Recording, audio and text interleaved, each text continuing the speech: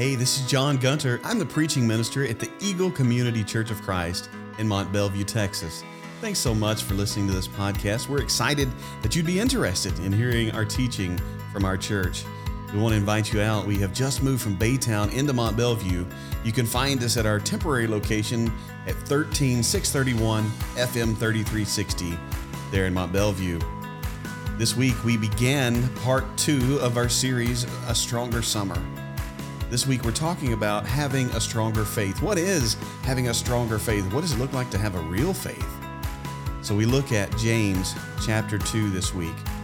I felt like it was a challenge for me, and my prayer is for you that as you listen to these words, the words of God, you're challenged, that you allow God to do something special in your life.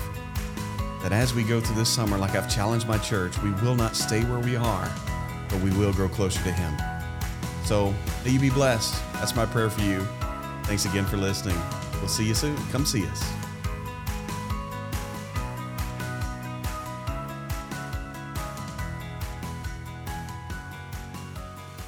Well, good morning again. Apparently last week there was some static or beard rubbing on this microphone. If that happens again, give me a signal. I did not hear it last week. And of course, my wife was so nice to tell me once I sat down. And, hi, honey. She's watching from home right now, so I'm sure she's cringing a little bit. But if that happens again, I did not hear it. I was, I guess, in the zone. So just give me some kind of, rub the person's face beside you or something. Make it awkward. I want to start out actually this morning as we begin. We started last week with a series that I'm calling Our Stronger Summer. And the idea behind it is that throughout this summer, which is a huge summer in the life of this church, we are going to move, both physically and spiritually. And so I want us to have a focus on what does God want to do in my life. And so last week we talked about holiness. Today we're going to talk about faith. Do we have that up there, guys? There you go. Thank you very much. I want to start off actually with a song. I'm not going to sing a solo. I felt like the air coming out of the room. Oh, he's going to do it. Yeah, thank you. Appreciate that. But I felt like a collective inhale. Like, oh man, this is not what I came here for today. All right. One of my favorite songs is I Will Call Upon the Lord. So we're going to sing that right now. Would you sing with me? Ooh, yes, sir.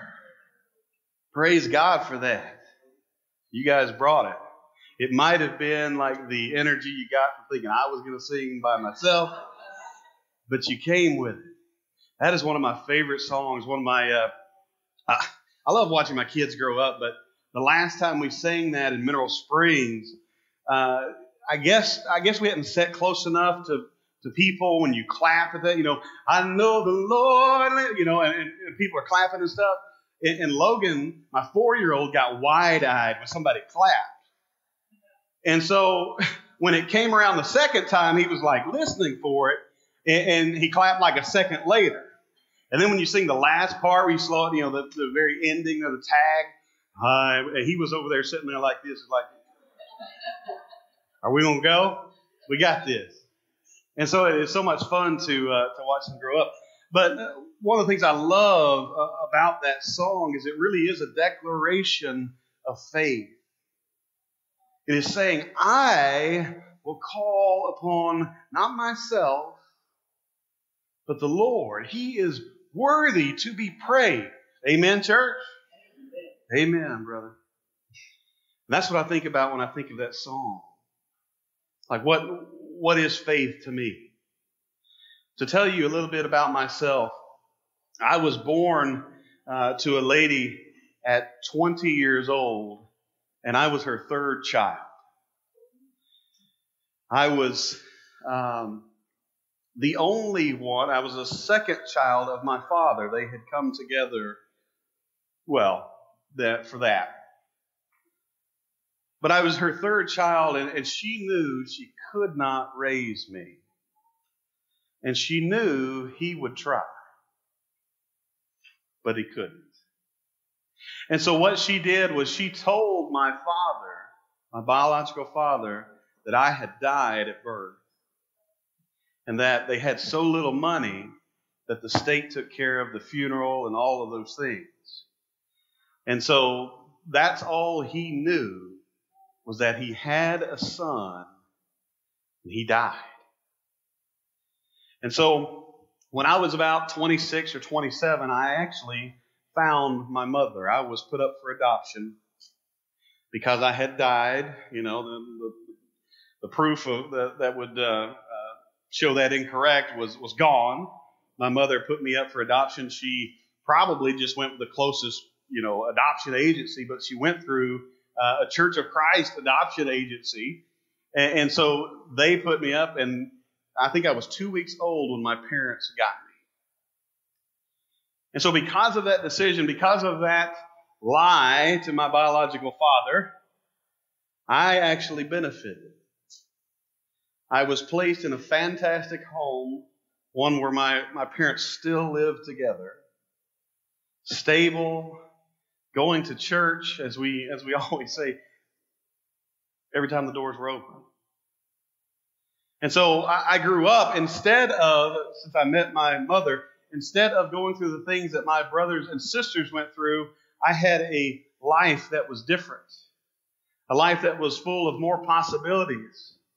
Probably my most successful sibling was my older sister, who lived with my mother, but I think she ran away between 14 and 16 years old because there was drug use at the house. My mom worked at a bar, and the hours at a bar are weird, and so it was no real place for a kid. My dad, when I finally talked to him, I got a hold of an aunt. And by the way, as you're trying to find family members, that is a weird experience. Anybody else in here adopted? Yeah, every time I've told this story, I've had people come up and say, "Hey, I'm adopted too." But my dad, you call people with the right names, but often they are not the right people. And by the way, if you call someone and say, "Hey, I am looking for," you are liable to get someone who thinks you're a telemarketer or you are a bill collector. I got a lady, I don't know how old she was, but she sounded like she was 150. But I talked to her on the phone, and I got my spiel, and "Hey, I'm such and such, I'm looking for," and she said something, she hung up. Okay. So I called her right back, and I went through it real quick. I said, "Listen, I'm not needing anything." "Sure you're not." Let me tell my story. But anyway, months of that went by. I had a notebook, filling all these things out. Finally found my dad and talked to him, and that's the words he said. He said, "I had a son, but he died." And I got to say, "Well, I'm him." What an interesting conversation that was. I didn't talk to him for another couple days. We had a good conversation. Another couple days, I talked to him, and he said, "Well, she did the thing that she thought was right." Talking about my mom. And I thought, what a laid-back guy that is.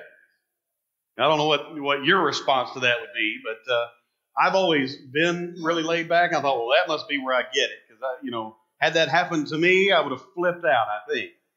But he was that laid back that's what he saw. But so I tell you all that just to tell you that when I was a teenager, knowing I was adopted, I never knew a time where my parents told me.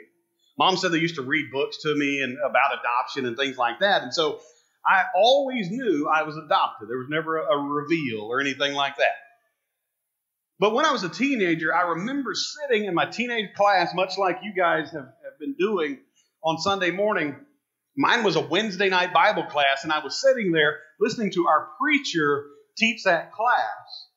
And all of a sudden it hit me, because we were talking about faith and what we believed. And growing up in my church, we're probably talking about somebody else that didn't believe like we did, so we might have been dogging them a little bit. But I sit there thinking, what would I believe had I not been raised in this family? You ever challenge yourself like that?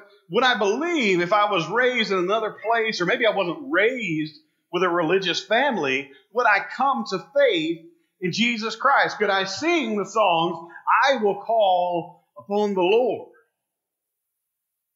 And so that question has kind of driven me. The question of, do I really believe this because I have faith in it, or is it just a product of my circumstance? And so I have to come to that. Now, many of you, as you graduate, will come to that question as you go off to college. Because no longer will it be mom and daddy getting you up, making sure you went to bed on time, all of these things. Now you have the decision to make. Is it my faith, or is it the faith of my parents? How many of you guys went through that going into college? Like that was the time, right? And so when we think about something like faith, we have to make it our own. We have to believe it for ourselves and understand that it's not just a product of what mom and dad want us to know. It's not just a product of the church I went to, but that I have read Scripture, I understand what it's saying, and I believe it myself. And once you come to that point in your life where you have that kind of faith, God will use you in tremendous ways. The scripture I want to start with this morning is from James 2, verses 14 through 20.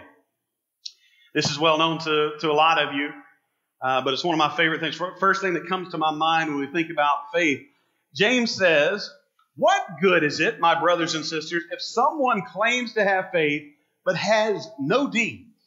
What good is that faith, okay?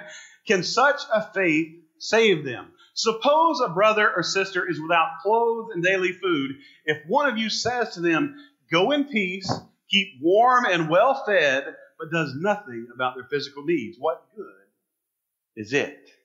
In the same way, faith by itself, if it is not accompanied by action, is dead. But someone will say, "You have faith, I have deeds. Show me your faith without deeds, and I will show you my faith by my deeds. You believe that there is one God. Good. Even the demons believe that and shudder. You foolish person. Do you want evidence that faith without deeds is useless?" Then he goes into a little diatribe about Abraham there. But James here is really saying, all right, apparently there's this conversation about what is faith. What is true faith in your life? Is it that I come to church and I say Jesus is Lord, or is it more than that? What do you think James is going to say, Jared? It's more than that, right? And he gives you, I love this, he gives you this example. He says, suppose a brother or sister is without clothes and daily food. If one of you says to them, so this person comes to your house and they don't have the things that they need, and you say something very eloquent, "Go in peace, keep warm and well fed." You hear how that sounds like I am telling you something religious. I am telling you something, from my heart because I'm such an upstanding believer. Keep warm and well fed. God bless you on your way. Right? But you do nothing. So what James is saying in this moment is, people with a dead faith, that's what he calls it here, a dead faith are people who do nothing. They are only about talk. They are all talk, no action. But the people with a faith, he asks the question, can that faith save them? Anybody ever had the discussion about, does faith save you? Yeah. The answer to that is yes. True faith. Not a faith just saying, Jesus is Lord, and I'll go to church or I'll read my Bible. Maybe I have memorized a lot of Scripture, but my faith has not come into me so that it goes out. Because once I believe this is not some kind of intelligence exercise where I've come to the conclusion and that's it. You have to believe it such that it transforms your life. I want to do a little bit of Greek. I don't do this a lot, so if you're thinking, oh, here we go. I'm not going to do this a lot, okay? This is the word for faith in Greek. And so you see, the Greek is left to right, unlike Hebrew, which I'm taking right now, which is driving me nuts. But the first word here is pistuo. Okay? So the same word, pistis, is faith. So you get to believe or faith. And so it would be really important to understand what that means, right? This is what it means if you go to a Greek lexicon. So faith is to believe to the extent of complete trust and reliance. To believe with complete trust and reliance. To believe in, to have confidence in, to have faith in, to trust. And it says faith and trust. So faith is not just this outward saying. This is not some kind of, some intellectual argument. Faith means, a true saving faith is I put my full trust in Jesus Christ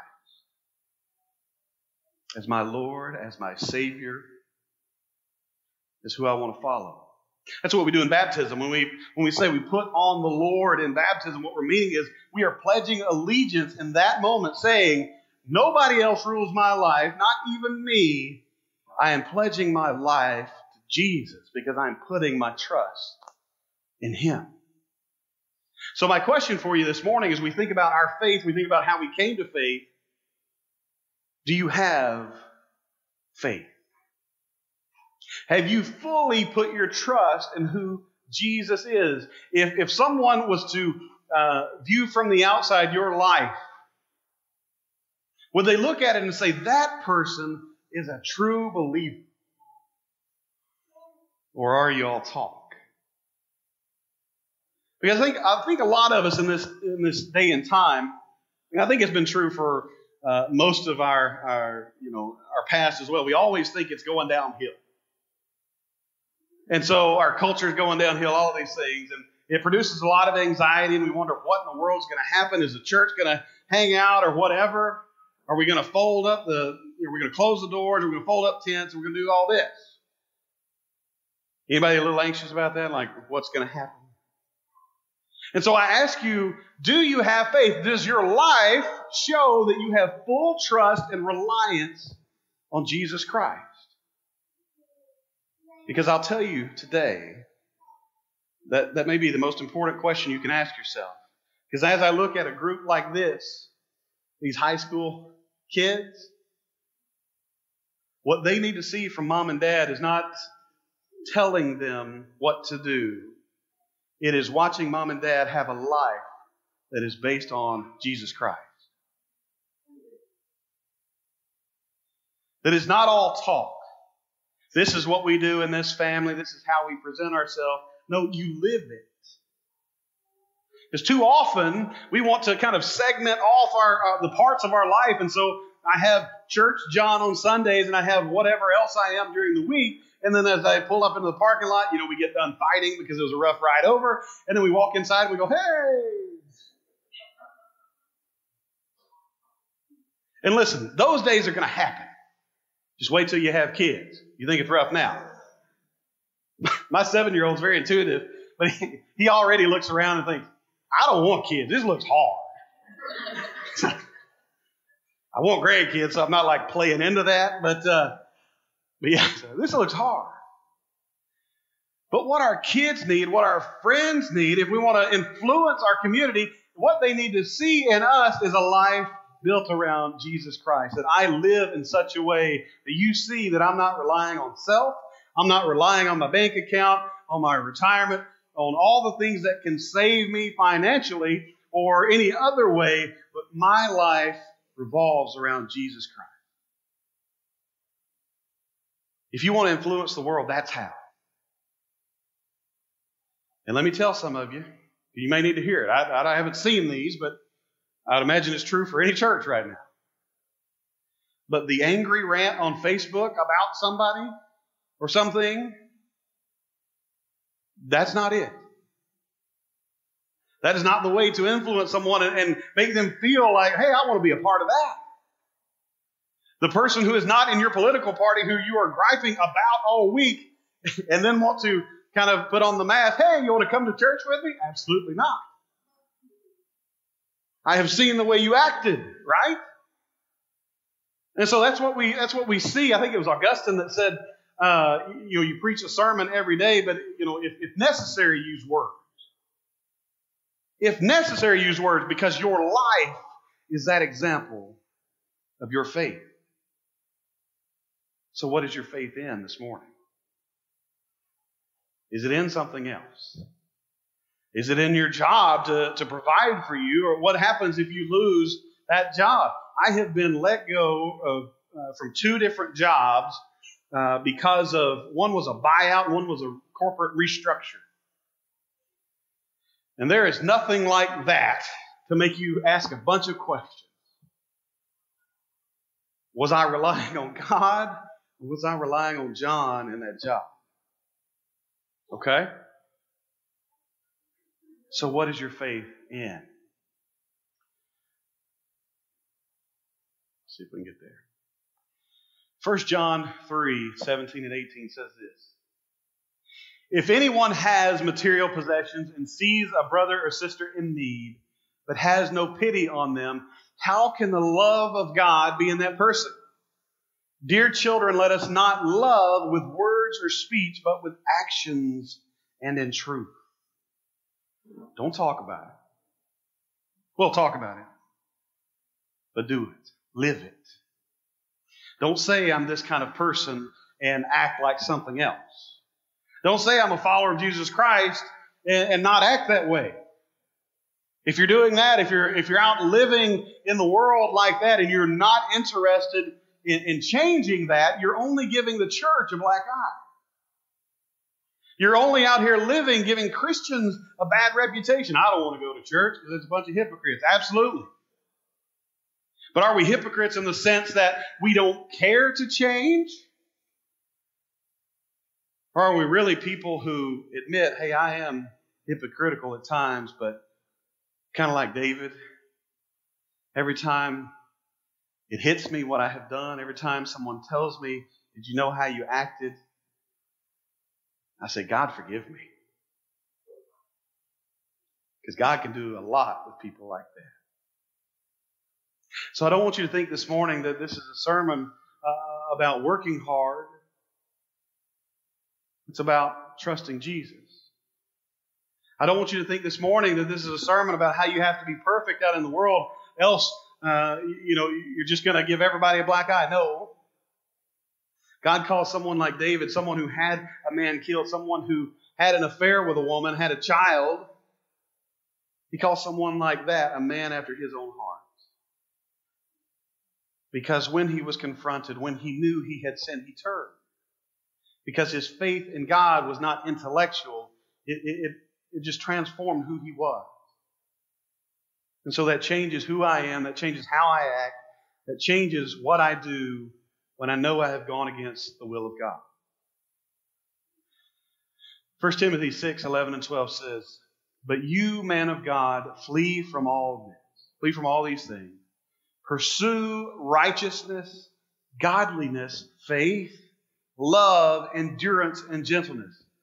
Fight the good fight of the faith. Take hold of the eternal life to which you were called when you made your good confession in the presence of many witnesses. This goes right into the theme that I want for the summer. Again, this may sound to you like I've got to work my way into heaven. That's not what this is. This is I am deciding to participate with what God already has going. That God has called me to a life of Christ, a life of faith that shows out in the community that I have been changed. And so when that is true, when I rely solely on Jesus Christ, I want to do these things. And Paul is talking to Timothy. We don't see in Scripture where Timothy was a bad guy. But Paul tells him, you pursue these things, righteousness, godliness, faith, love, endurance, and gentleness. Fight the good fight of the faith. Take hold of the eternal life to which you were called. In 1 Peter 8 and 9, I almost see this as a tail end to that very scripture. He says, Though you have not seen him, you love him. Talking about Jesus. Even though you do not see him now, you believe in him and are filled with an inexpressible and glorious joy, for you are receiving the end result of your faith, the salvation of your soul. Isn't that a beautiful picture? That our faith that transforms our life also saves our soul. If we would just say yes to Jesus. And so I ask you this morning, have you said yes to Jesus? I spoke last week, and one of the things that just baffles my mind, I get it, but it kind of baffles me, is the thought that I have to get everything kind of worked out in my life before I commit to Jesus. And I asked the question, I said, how many of you are still working that out? How many of you have been through it? Yeah. We all are. People who have been Christians for a long time are still working these things out. Know this. God wants to save you. He desires that you come to Him. This is not one of those things where if I don't work hard enough, God is not going to save me. It is a posture toward God. God, I am yours. Because of that, God calls us His children. But you've got to participate. If we constantly sit on the sideline wondering, well, maybe the day will come when I feel more qualified or I'll learn enough or whatever, that day is never going to come. But this morning, if you will say, sitting in your chair, because some of you, the Holy Spirit's working on you right now.